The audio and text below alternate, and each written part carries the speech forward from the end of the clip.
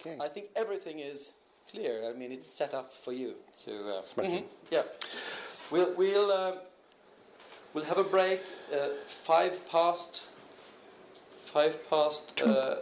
2. Yeah. Yeah. And then Grand.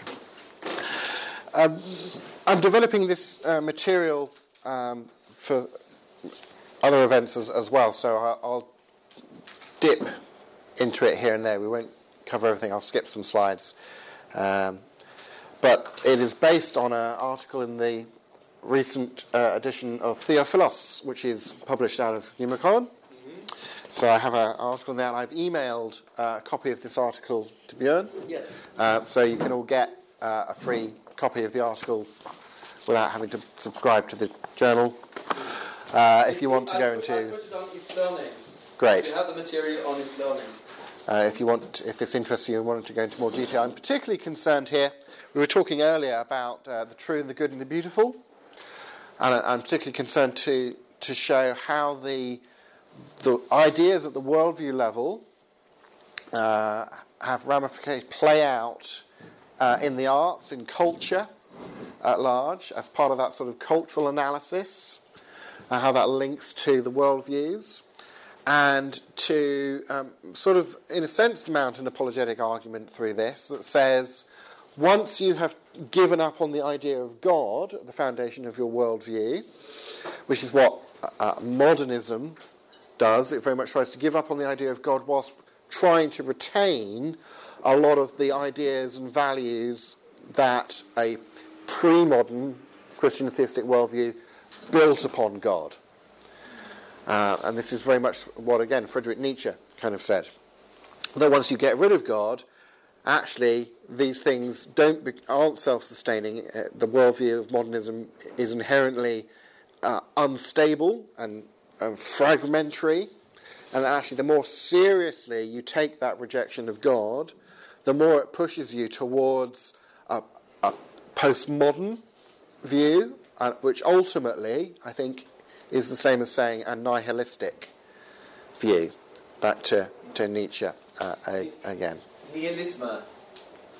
Det ett av de I rekken av James Dyers bok om livssyn, så det ett av livssynene der. Nihilisme står for ordet null. Det finnes ikke mening. Det ikke noe grunnlag for rett og galt. Det ikke noe grunnlag for fornuft, og så videre. Det fornektelse. Nihilismen fornektelse. Han sier at nekter man for Gud, så ser det ut som intellektuelt at man drives I retning av det nullpunktet. Nihilismen. Var det premodernisme? Nei. Nihilismen ligger I postmodernisme. Premodernismen kristen tro. Gud der. Modernismen nekter man for at Gud finnes. Det ateismen eller naturalismen. Det postmoderne, da det nihilisme eller fornektelse av alle sannheter.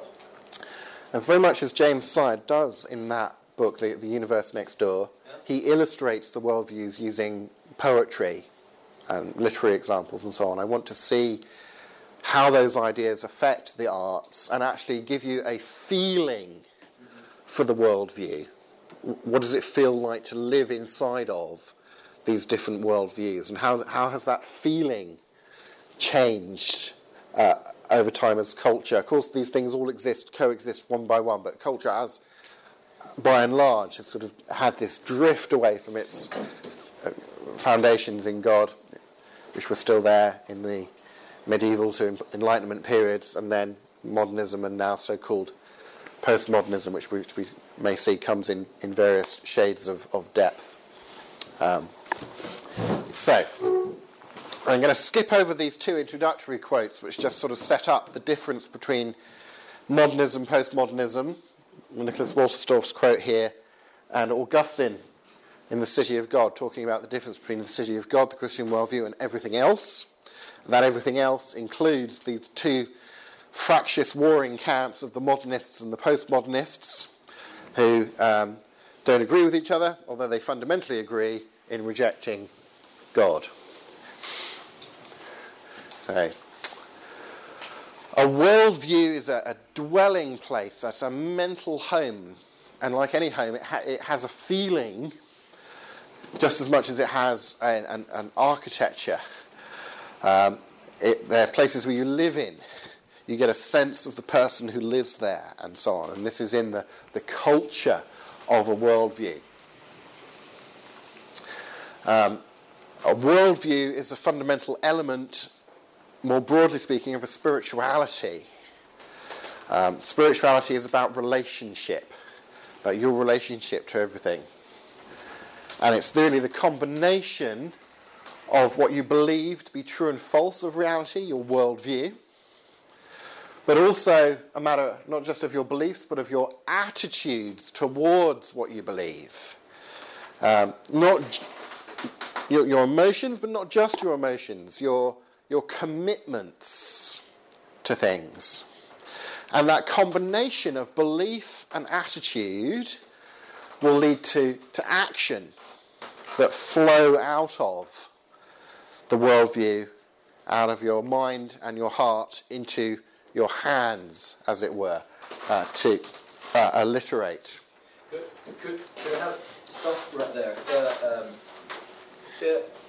In Norwegian. Her ser dere en måte å se på åndelighet på, som deler inn i 3 aspekter. Det kan være veldig nyttig å tenke at tro, ordet tro, sånn som vi bruker som kristne, innbefatter alle de 3 nivåene. Tro i bønnen her er hodet. Hva tror du? Finnes det en Gud eller ikke? Men fordi man vet det finnes en Gud, eller tror det, så er man ikke kristen. Djevelen vet det finnes en Gud. Han er ikke kristen, sant? Tro er det nederste hodet.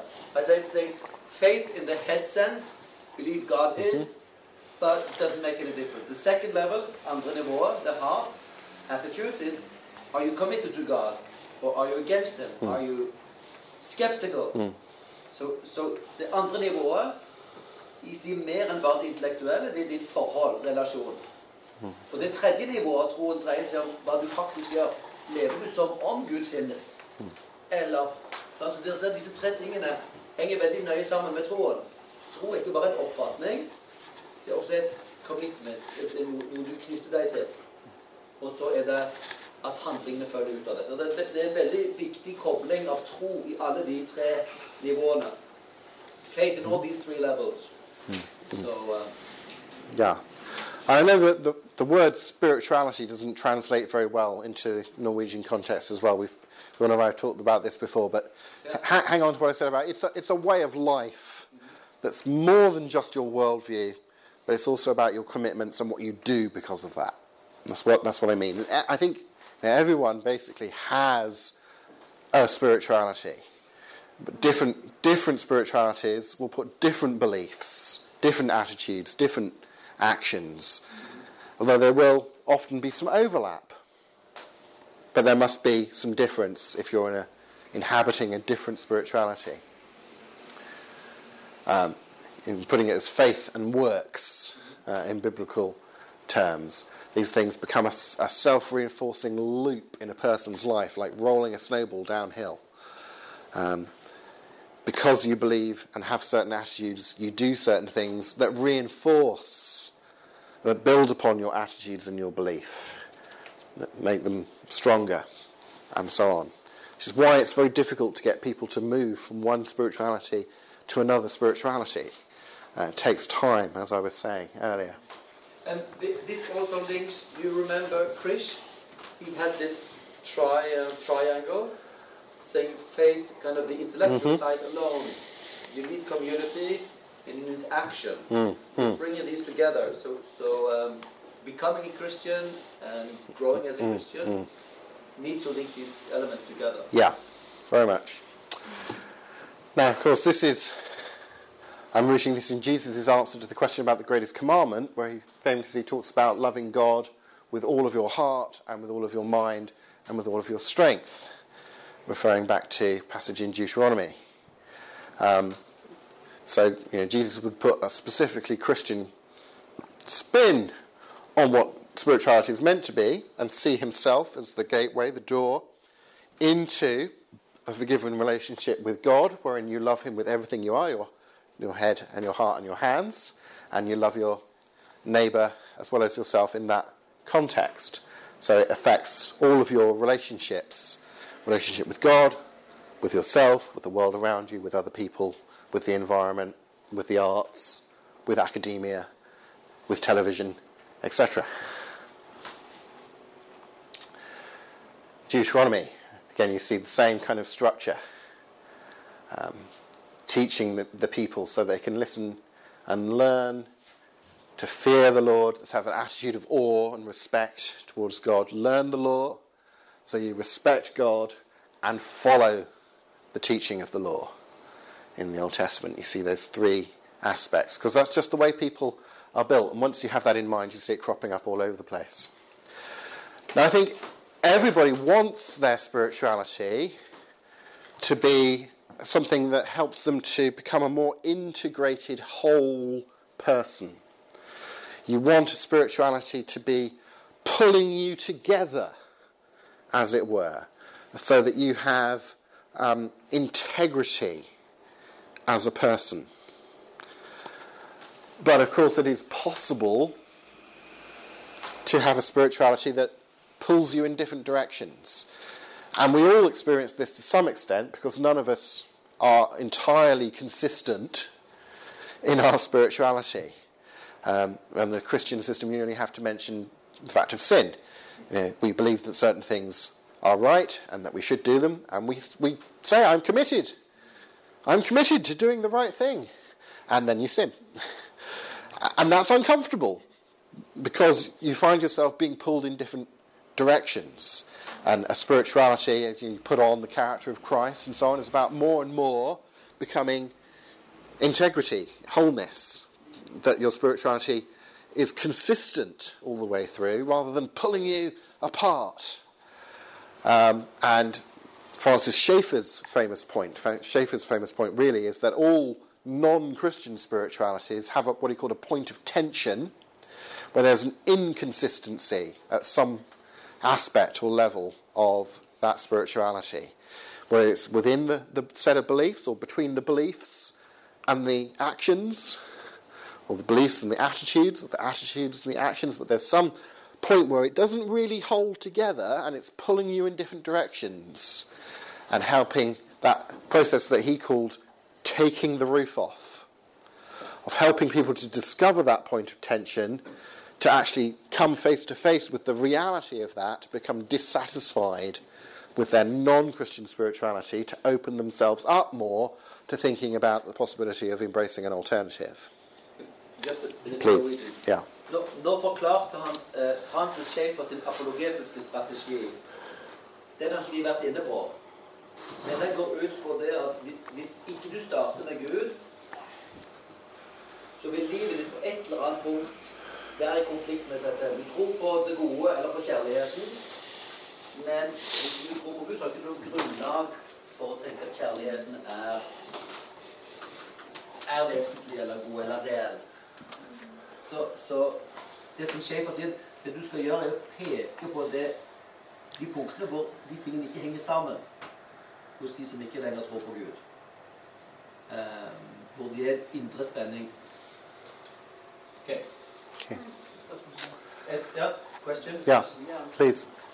If you think about the new atheist in a way, if you use this in their life, their response to that? Yeah, so illustrate by, from the new atheists. So the new atheists, on the one hand, say the trouble with religious faith is it's all about believing things without good reason and evidence. Come and join the new atheists in support of reason and evidence. Okay? And then Richard Dawkins, prime leader of the new atheist movement, at something like the self-described Reason Rally in America, biggest gathering of skeptics and atheists and so on in America, public. Richard Dawkins comes on stage and says the thing you need to do with these Christian faith heads is ridicule their beliefs, make fun of them. This is the way to oppose Christianity. But it's not argument. But it's not, yeah.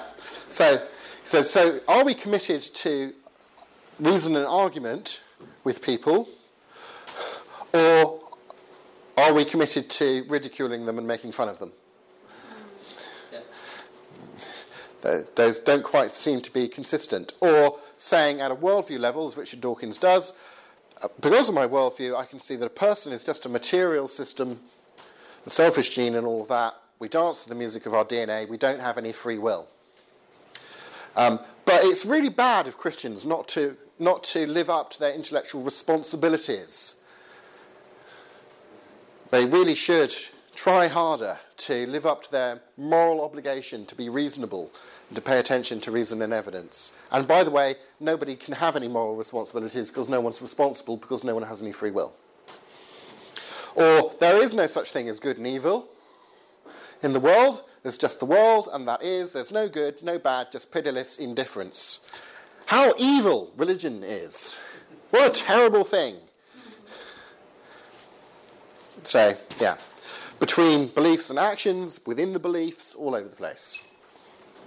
So the aim, in shape of it, it's only a Christian who can be really consistent because God is the person holding everything together. Mm. So a Christian spirituality is actually looking for how to bring these things together, while as an atheist, you're being pulled apart. Spirituality is bringing the reality together because God holds it. Yeah. Again, comment? I would say Dawkins is probably a very bad example because he is consistently inconsistent. Yes. Sure, I was handed an example on a platter. There. Sam Harris is also one of the new atheists, and much more consistent. Yes. But I would still say that it boils down to the philosophy or understanding philosophy in the most basic manner, which is where they all or where at least most of them really fails. Yeah. So, of course, different people are more or less consistent or inconsistent. And as I said, all of us, to some extent, are inconsistent, at least at the level of the difference between what we say we want to do and what we actually do. You know, you say the church is full of hypocrites, well, come on in, there's room for one more. You know, at least the church is full of hypocrites who recognise that they're hypocrites, as it were. That's the... So, yeah. So Augustine famously said, my sin was that I looked for pleasure, beauty and truth not in God, but in myself and his other creatures, and the search led me instead to pain and confusion and error. That in a sense, the biblical analysis of if you get rid of God, you will set some other thing up as an idol that fulfills the same role. You've got to believe certain things, you've got to be committed to certain things, you have to act in the world. But can you do that with integrity and consistency as far as a human being is capable of doing, within which spirituality best encapsulates that desire, as it were. And a culture rises out of a spirituality. If you have shared spirituality, you get the culture of a spirituality, the artistic products of a spirituality, and so on. And like spiritualities, I think cultures are at large either integrative or disintegrative. And I think Christian culture is, in the main, properly followed, etc., with the caveats, integrative, and non-Christians to a greater extent disintegrative in its spirituality. If I had a very radical question there, Yeah. I think, why should I integrate? Why can't just life go on? Why should I connect my life together? Yeah. Am I nasty? This is a big... Yeah, no, this is Nietzsche. This is back to Nietzsche. Why should I care about truth? Why pay attention to truth? Okay. But the very fact that you've asked me that question... Oops. Why have you bothered asking that question? What was the point of asking the question? Was it the pursuit of truth? Was it wanting to justify, actually, then there's nothing wrong with being inconsistent, that it's consistent to be inconsistent? Are you trying to cover up the fact that actually you do feel uncomfortable with some inconsistency? That I just appeal to you at a personal level. Do you not find that you do actually desire and want, to a greater degree as possible, consistency and integration and wholeness and integrity? And when you come across people who flout those values, doesn't it just annoy the heck out of you? You know? And if that doesn't convince you, then, you know, what is there left but prayer and exorcism? It's like...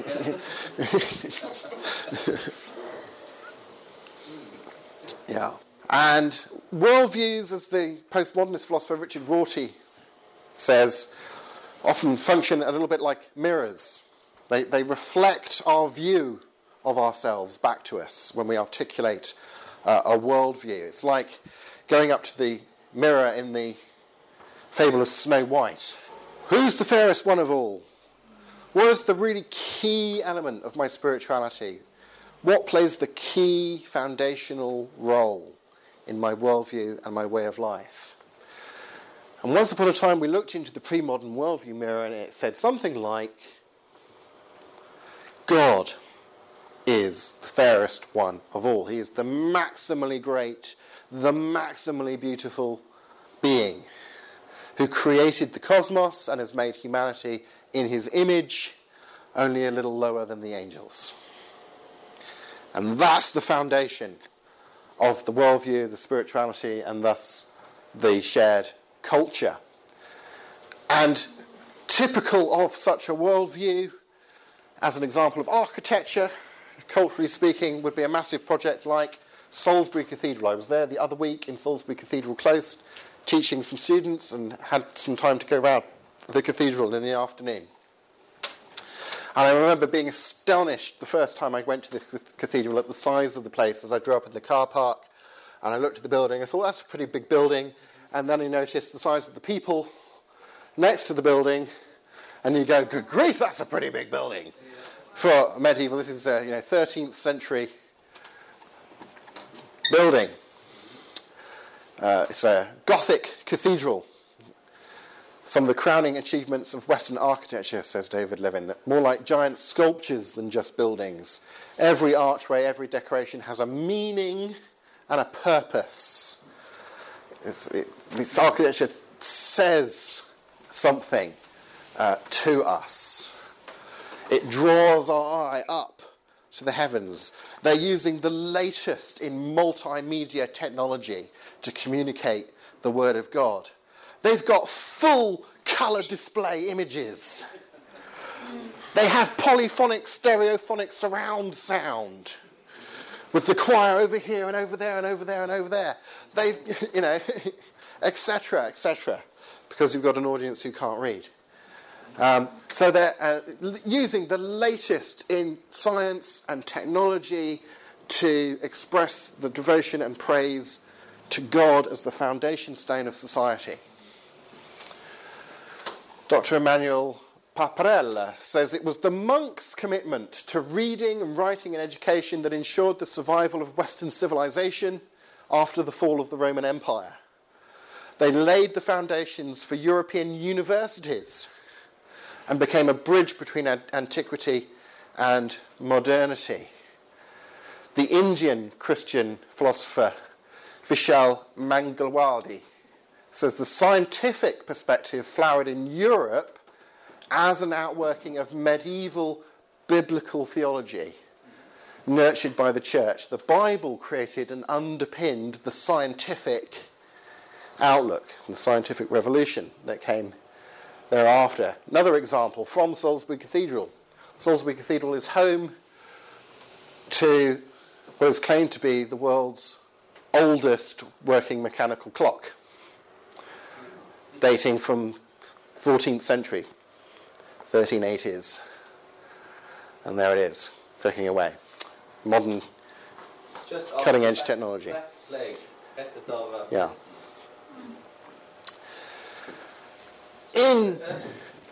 Just a moment. Yeah. You mentioned that a worldview is a little bit like a house. It has buildings, but it also has a feeling. If we were to put names on what does it feel like to be in a cathedral, could that be something to kind of challenge? Well, if you come into a cathedral, what does it feel like? Students, feel small. You feel small, Person of God. Yeah. So something bigger and more important than you are. Yeah. More things. Yeah. My first word would be the opposite, majestic, but not in separate meaning. Yeah. Yeah. So it's not like the Clairol hair colour advert that says, "Ooh, you're a worm, you're small." It's rather something that says, "God is big." Yeah. And because of that, you recognise, oh, yeah, God is big and I am small. Have you entered into big cathedrals? Anytime? Yeah? Can you give us more names of kind of feelings you get when you come into the room? It's majesty, feeling a little bit small, more things? Overwhelming. Pardon? Overwhelming. Overwhelming? Yeah, if it's the real big ones like Nidarosdomen and these, yeah? Or just St. Peter's Yeah? Church. Yeah? Yeah. All of these, I quite can't see in the resolution here, but there's a lot of statues in these little alcoves on the building. They're all life-size statues. So it just goes. It's the tallest spire in Britain as well. So what happened with tourists when they come into such a church? They change the behavior, don't they? Why? What's happening? Because I think that's significant. Quiet. Yeah, they quiet down. And what is that? Respect. Yeah? The building, the beauty, the size creates a feeling of the same things. Respect. You quiet down. You don't joke. And your voice is put down. Yeah. People often talk when they sign visitors' books to parish churches and things. Peaceful. Yeah. What a lovely peaceful place. How calm, serene. Yeah. These are the words that people often use about old churches in general. Yeah. And that is kind of the gifts of the Christian worldview as well. I mean, respect for God and peace and so on inside it. So I think it's important to kind of sense the emotional sides of. Thank you. We have a worldview where there's an intelligent creator God who creates the world around you. Is that Adam and Eve? This is a medieval painting of Adam and Eve in the garden with God. Okay. Yes. And all the creatures and so on. And he has created humanity in his own image. Then humans have a reasonable degree of confidence that we can expect to understand something of the nature of God. Because he's got to be like us, but not the same as us, but like us. So we won't completely understand him. We can't kind of think ourselves into God's shoes to see, well, what would it be like to be God? Let me just imagine that for a minute, Any more than as the atheist philosopher Thomas Nagel famously wrote in one paper, what would it like to be a bat? We have no idea what it's like to be a bat. Only bats, and if there's God, God presumably knows what it's like to be a bat. But also that image of God, since God created the world around us, means that we can expect to understand at least something of the nature and the workings of the world around us. Because the way our minds work up here and the way the world works out there both come from the same rational, reliable, intelligent, good source. So we'd expect there to be some fit. So you have some confidence that you can do science, for example. Alvin Plantinga says modern science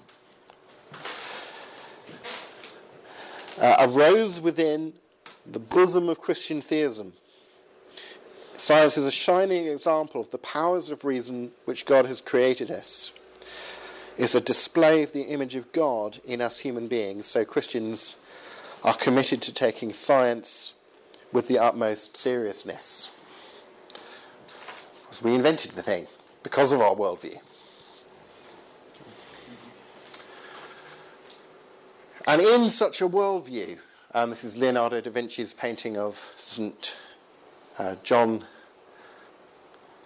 the Baptist, pointing up to...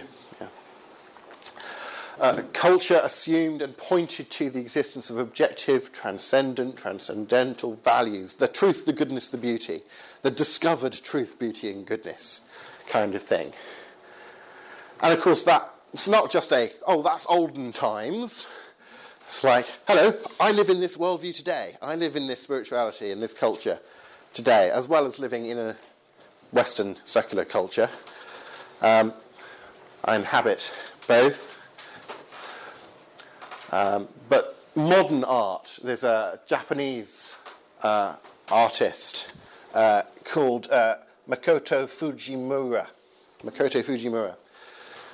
He did recently a famous version of the Bible celebrating the 100th anniversary of the King James Bible, where he did an illustrated version of the Bible. And he's a Japanese artist who does modern art. It's fairly abstract art. He uses ancient Oriental techniques of painting, like sort of silk painting, gold leaf, expensive materials in his art, but is an explicitly Christian artist. We had the picture of the white tree at the beginning on the opening slide was from him as well. That worldview feels like something. And let's, just to finish off talking about pre-modernism before we launch into modernism, postmodernism, let me play you a modern song as well, to do a meditation upon this painting. And the name of this painting is Grace Foretold. This is what he is expressing here, Grace Foretold. And I play you a 5-minute song from the British prog rock group, Iona, who do a combination of modern rock music and ancient Celtic spiritual music.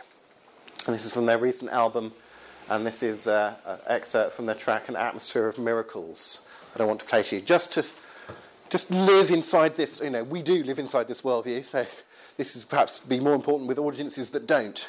But the way in which art expresses, gives you a feeling of, again, that question Bjorn was asking about cathedrals, what's the feeling of this worldview, not just what's going on at an intellectual worldview level. I've got the words up there for you for the song as well. But reflect on that during the break, and when we come back, we'll do another feedback of the emotions of the worldview. Yeah, that's pre-modernist, the theism. We'll have a break of 10 minutes.